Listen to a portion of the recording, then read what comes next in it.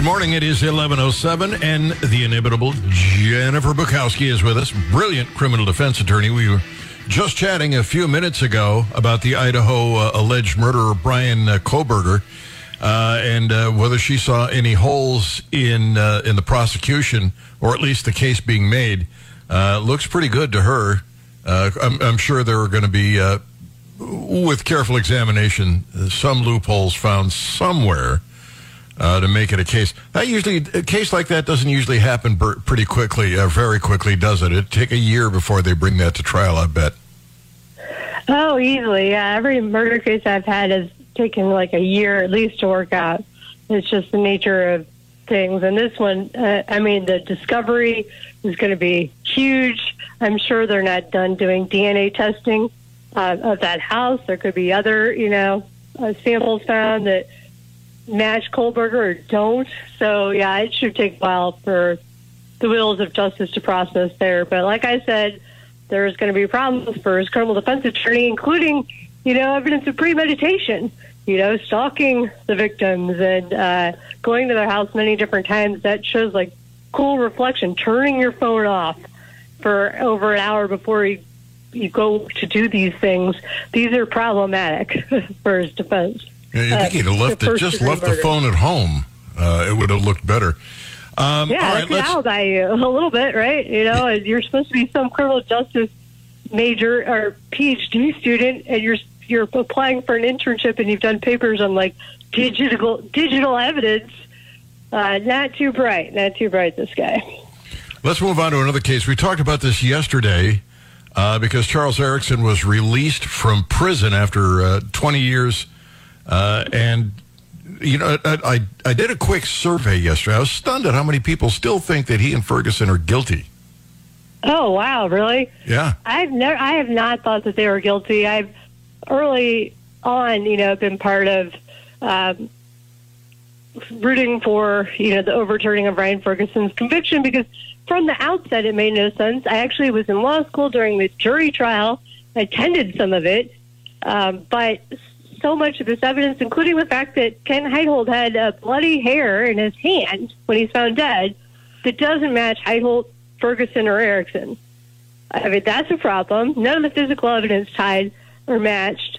And just watching some of that testimony, I think they called the defense Ryan's trial attorneys called the wrong expert, and they got out-lawyered by Kevin Crane, who was amazing in the courtroom and, mesmerizing to watch. So, but yeah, I'd gone out with a bouncer for By George nightclub in college. So I knew that there's no way that bar is open at 2:33 in the morning. That made no sense from the outset. That raised red flags with me. And so I firmly believe that neither of them had anything to do with this murder. And I would like to see, that DNA profile they developed from that hair that was in Kent Heitholt's hand resubmitted to these new databases that law enforcement have been using to trace down familial links between the sample and they could lead to a suspect in unsolved crimes, because that's what this is. It's an unsolved crime. And what if it connects to a family member of Michael Boyd, who was the co-worker that was last seen with Heitholt, that allegedly switched cars, and the car they drove that night cannot be found after searching and searching. Like, that VIN number, that car was disappeared. That's kind of suspicious. And so it would be interesting to me to know if they did resubmit that to these new databases that law enforcement have been using, if any kind of connection could be found, because, you don't want to murder out on the loose, generally. That's not a good idea. Yeah, they use this genetic DNA thing to trace family members, and it pretty remarkable. In fact, it played a part in the last case that we just talked about in Idaho. It's beyond me. I mean, I watched this woman who pioneered in this as she put up the family trees and started working backwards. It was like, how in the hell? And it's incredible technology. Would you tell me again your association with that bar that you knew was closed at 2:30? What was your? I had an ex-boyfriend that was a bouncer there. Oh, okay. ex-boyfriend who was. I thought you said you were a bouncer there, and I thought, well, geez, I'm a college student, and you're a bouncer. I'm going to see what I can do to get thrown out. All right. No, it was him and all his fraternity brothers, and so I knew that that bar was totally. We'd be the last ones to leave, and it would be 1:35, and it would be lights out. They were not risking their liquor license by staying open till 3 a.m. That just wouldn't have happened. Yeah, that was one of the things I picked up on, and I spoke about it yesterday, that they couldn't have been there drinking at a bar that was already closed. So let me ask you this. Suppose they do use that genetic genealogy thing, and they find out who really committed the murder. Would Erickson have a case to sue, or would the court say, well, you're the one who said you did it, you brought it on yourself? Well, no, he wouldn't have a case to sue. It's really hard, even when you're exonerated and the courts let you out, like they did Ryan, to recover anything. He was able to recover miraculously from the Columbia Police Department somehow, after years and years and years of litigation. It went up to the Court of Appeals, and even the Missouri Supreme Court declined to eventually hear it. But the more interesting question would be, could you then get a conviction on the guy that did do it? And I think that would be a situation where any defense attorney would have a whole lot more to work with, given that 2 different men have been convicted of this crime. Well, the Columbia Police Department spoke to Brian Houseworth, the news god here at Zimmer, and said the case is still open. So good. They reopened it, I think, a few years back after public request to do so after Ryan Ferguson's release, which was over 9 years ago now. Was Ferguson's time Erickson left in? At one point, Zellner's like, I'm going to get Erickson released too, but then decided she had a conflict of interest. But it is a whole different thing. I mean, it's almost impossible to get an innocent person out who didn't plead guilty. It almost has never even happened where someone that's pled guilty gets out after a wrongful conviction. Was Ferguson released because exculpatory evidence wasn't offered, or was it just some technicality?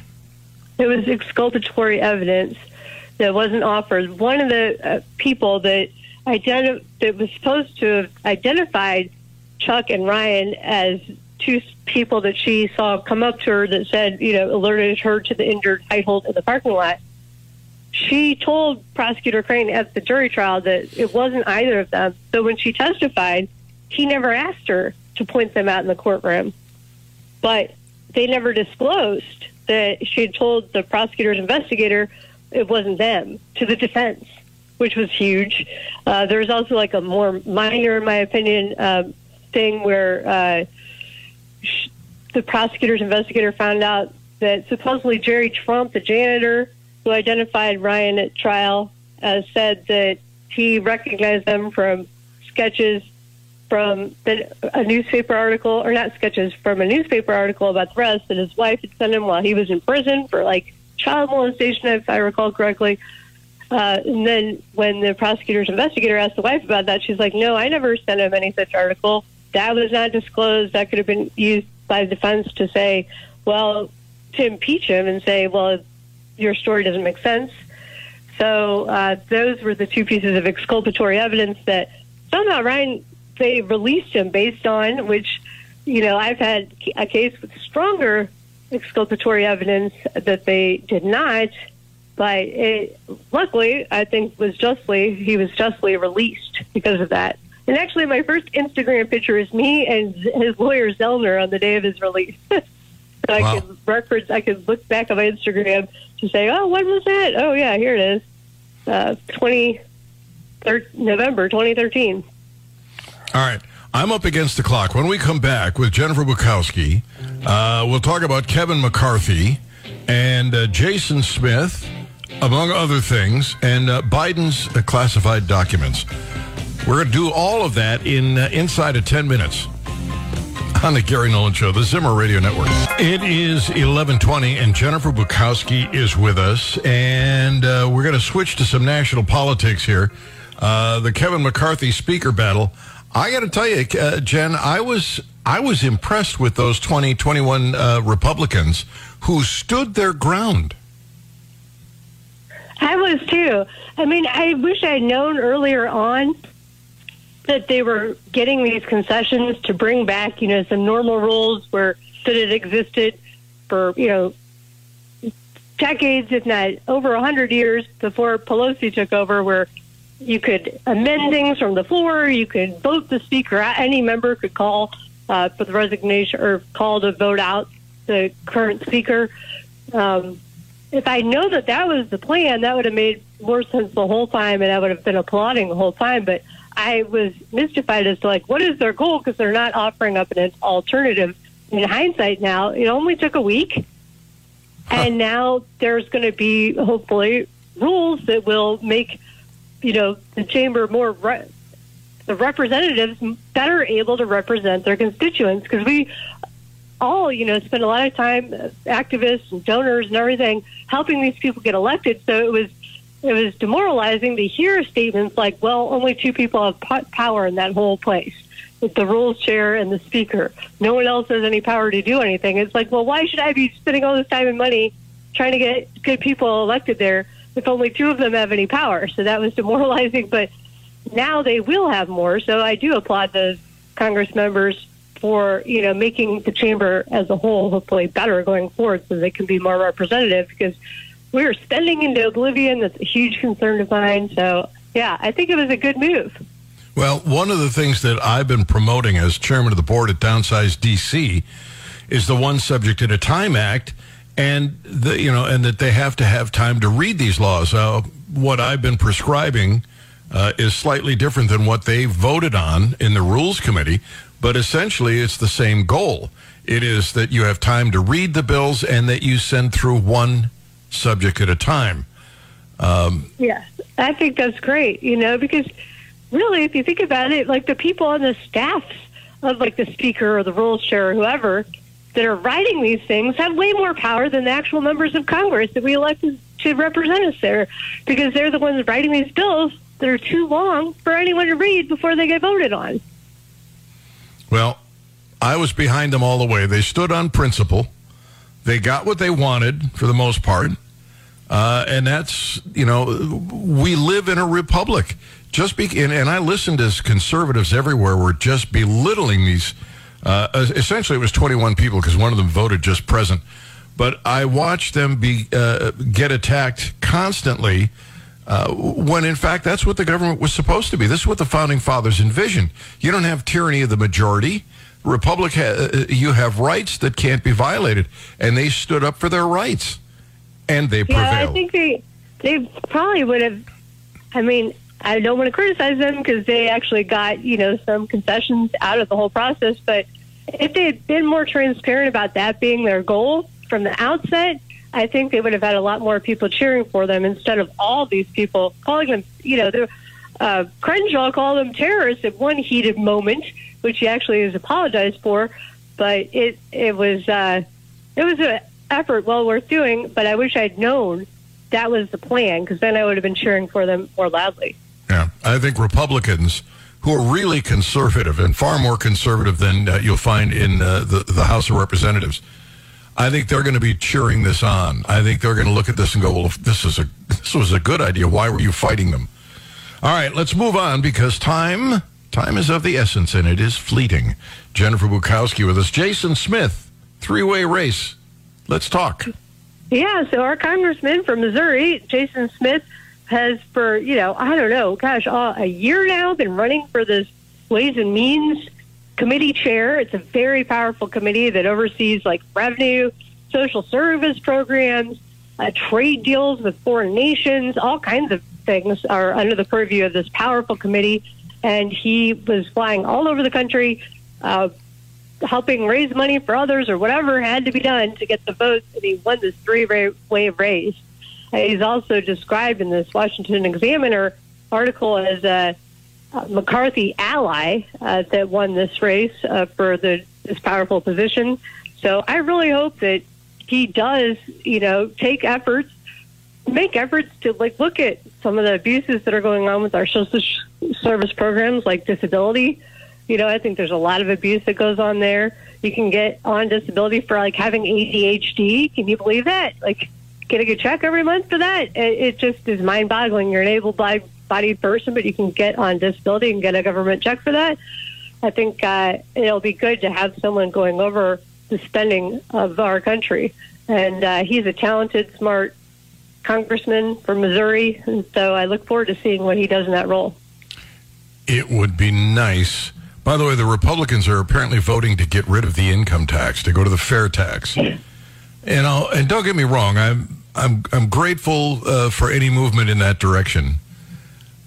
But realistically, when that hits the Senate, it's just as dead as can be. It's just like voting to get rid of Obamacare when the Republicans had the House but not the Senate. Right. They would vote on all these conservative things, and they knew it wasn't going anywhere. Right.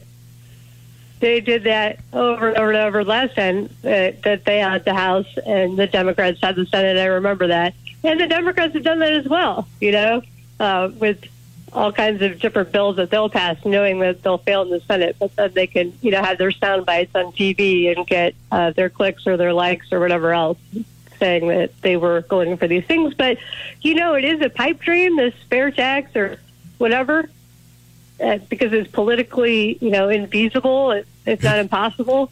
But it's not if we're talking about it. We should be talking about these things. That should be part of their job, to be discussing these things and having these conversations. It's only impossible if we say it's impossible. Right. But if you keep trying, it's possible.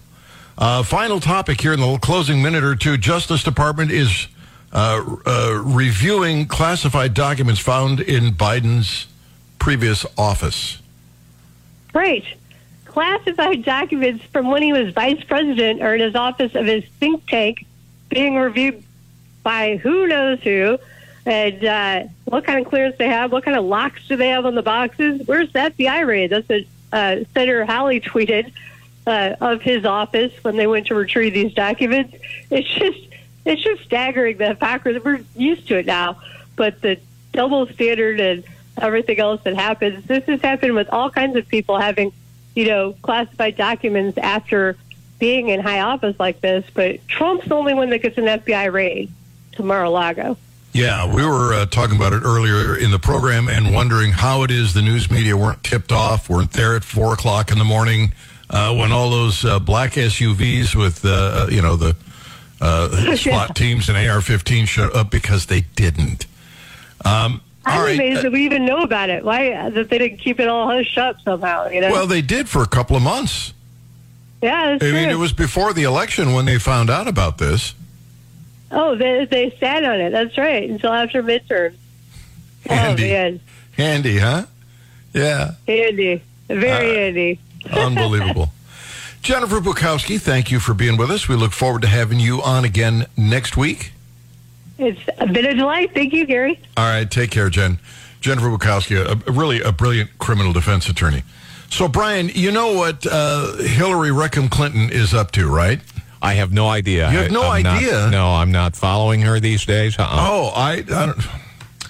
Well, she is going to teach, hopefully not ethics, at the Columbia School of International and Public Affairs as a presidential fellow.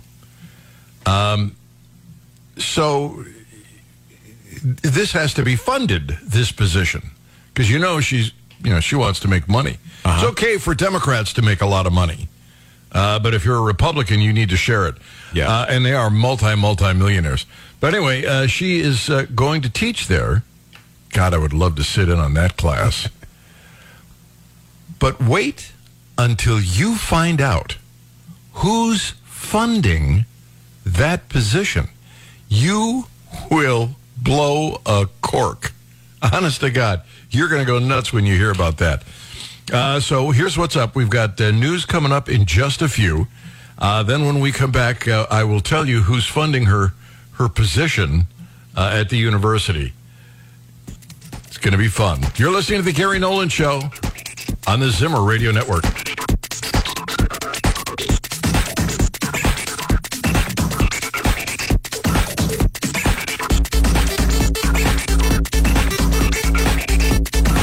is the Gary Nolan Show.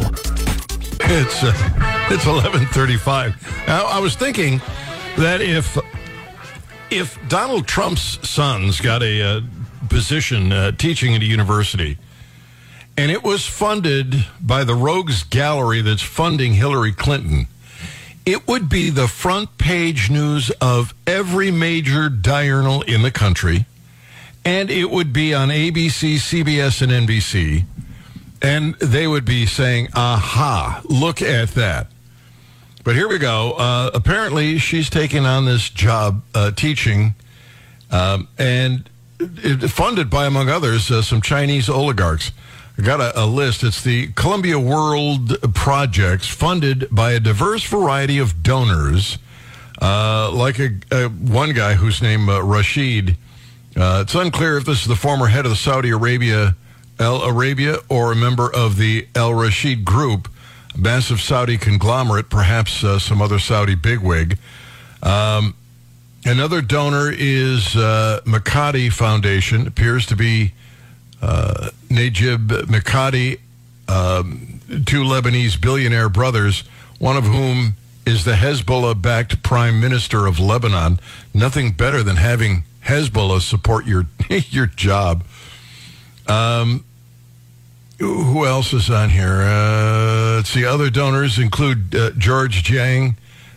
While there are a number of men by that name, this article in Front Page Mag, the only one who appears to have the sizable assets is the man behind the Golden China Fund. His firm, Greenwood's Asset Management, is based out of China. Then we've got Bruno Z. Wu, another donor, Chinese billionaire, who heads the Sun 7 Stars Media Group, one of the biggest conglomerates in China. Robert Ng, a real estate billionaire operating in Hong Kong, endorsed Communist China's takeover, claiming the suppression of democracy enhances the one country, two systems principle. And adds greater stability. Yeah, there's nothing like a guy promoting communism, supporting your job. Also on the list, another hedge fund manager whose wife is a partner at the Sino Century, a major Chinese equity fund, funded SupChina. This is being funded by communists and despots, frankly. Why would they, it bothers me not just that it's funding her job, but that it exists in an American university at all. Why would they not say, look, thank you very much, but we're not interested in filthy lucre. We don't want your dirty money. I guess that would require having some sense of right and wrong. Apparently they don't have that. You'd think at some point somebody would say, this is communist China. We don't want communist Chinese influencing education in our country. Apparently, Brian, that's just too much to hope for. I guess so. It's kind of sad. But I would not take their money. I just wouldn't.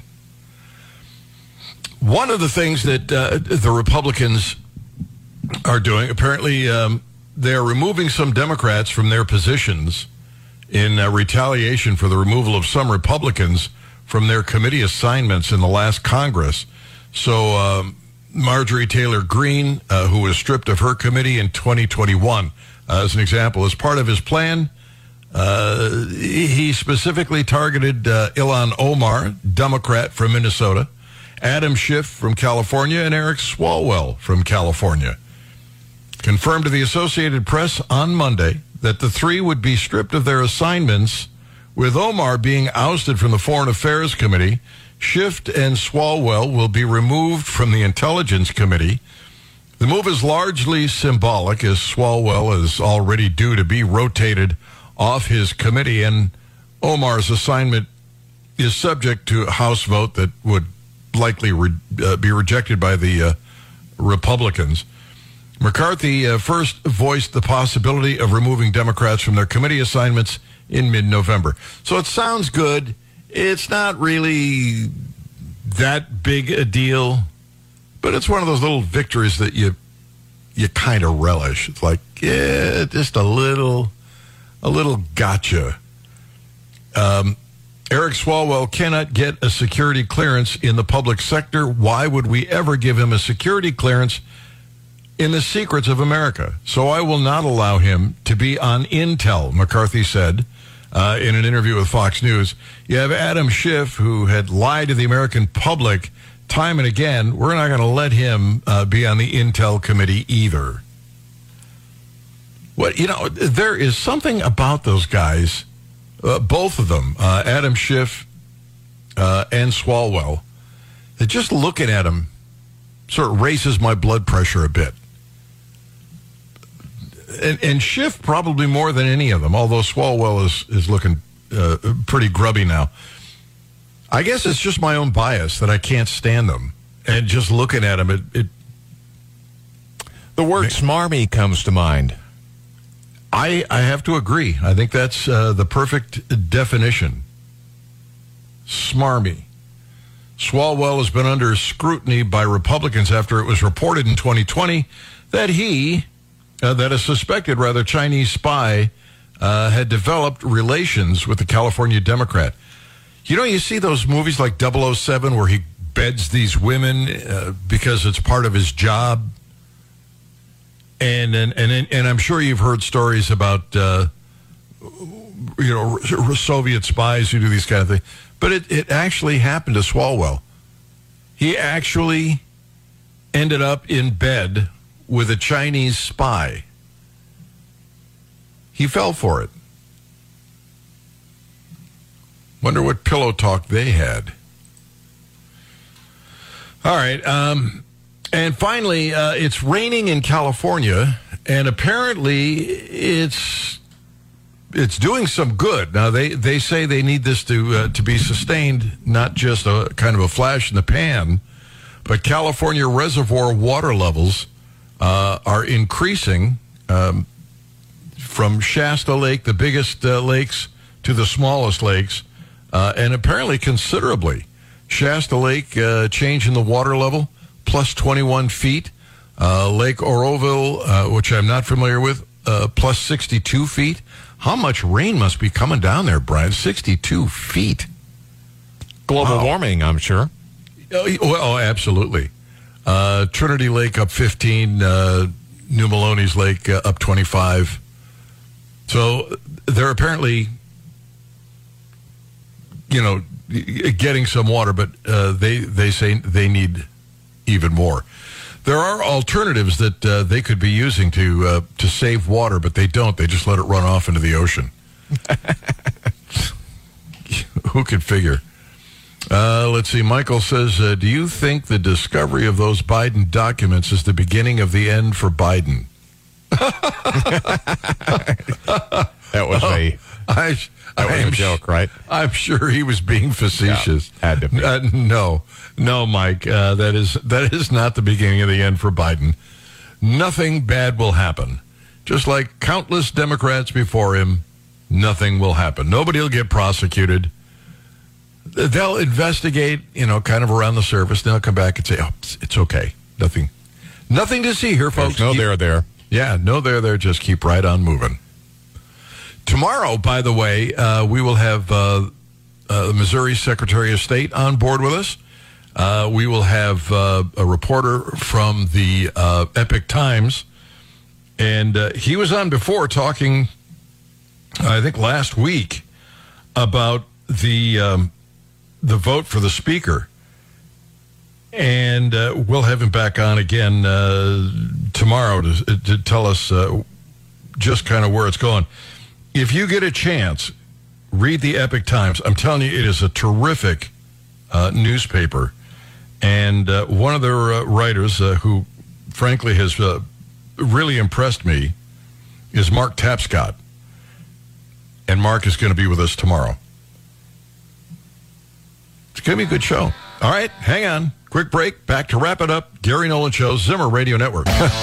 Did you? I don't know if you saw this or not, Brian. Jonathan Capehart was on TV and talking about the Republicans. He's of course on MSNBC. Who else would you expect this from? Talking about the Republicans that were standing up for, all these rules changes. And he said this was a continuation of that insurrection from January 6th. Oh, they just won't let it go, will they? No. Why don't they just make January 6th some kind of a national holiday or something? Yeah, so I'm sure they just want you to never forget it as long as you live. Keep beating that drum over and over and over again. Then you've got the Atlantic's Ron Brownstein.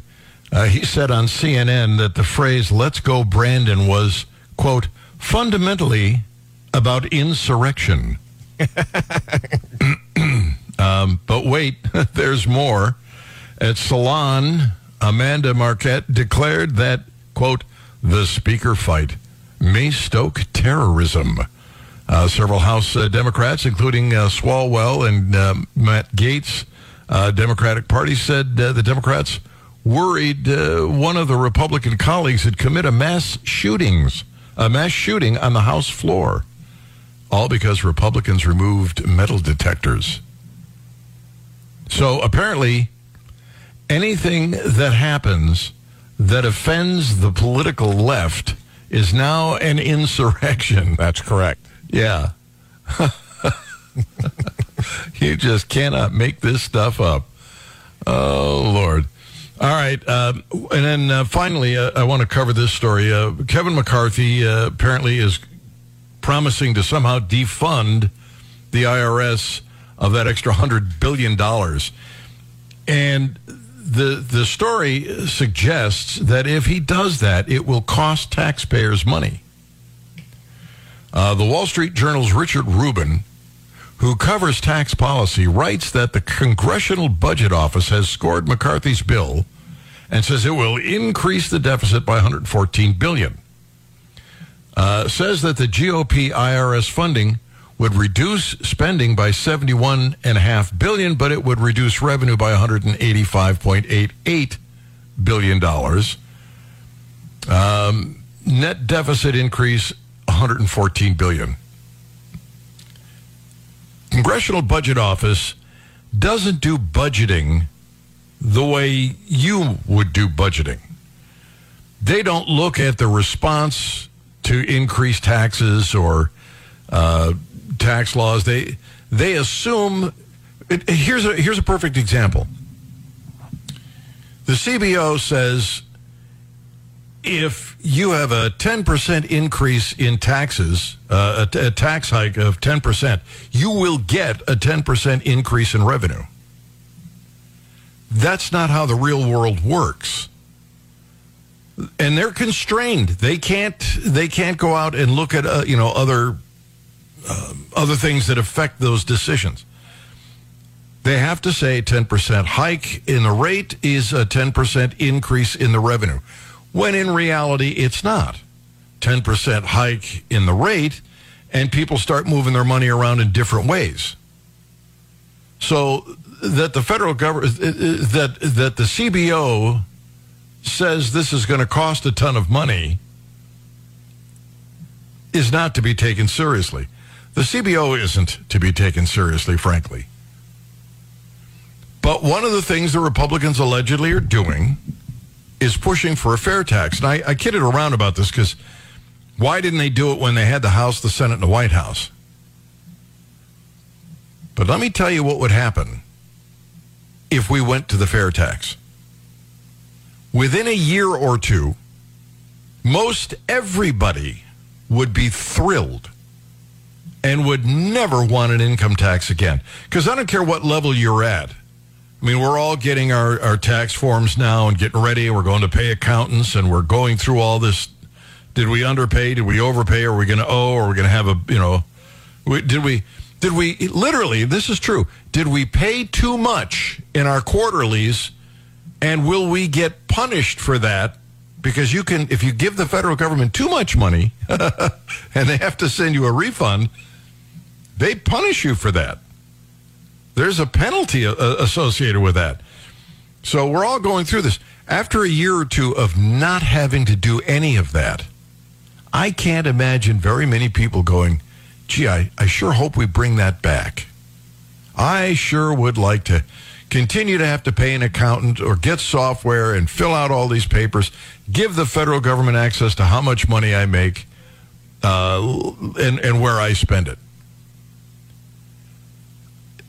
I just don't see it. They may, people will probably try to argue, well, that means the rich are going to get away with something, when in fact they won't. But at the same time, everybody would get a raise. Everybody that's working would get a raise. Because you would take out the cost of compliance from all the products that you buy, and you supplant that with the sales tax, but you're bringing home your gross paycheck. I don't think most people are going to be upset about that. The name fair tax is really an appropriate name for that. Sadly, the Republicans didn't do it when they could have. But if they do, I don't think it ever goes back. The Democrats, of course, don't want to give it up. This is the cudgel they use to beat up Republicans and wealthy people. Oh, the wealthy people, we can raise their taxes because there's so few of them compared to the rest of us, and not raise anybody else's taxes, and we'll win every time. That's the Democrats. That's what they do. We'll raise it on just the rich. And then when a rich person stands up and says, hey, this is unfair, say, oh, you're greedy. You're greedy, they would argue, because you want to keep the money you've earned. That's nonsense. Who's really greedy in this picture? I would argue the left is.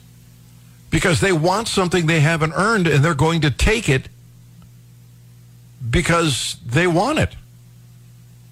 If that's not the definition of greed, I don't know what is. Hey, you've got money. I want money. I'm taking it. That's greed.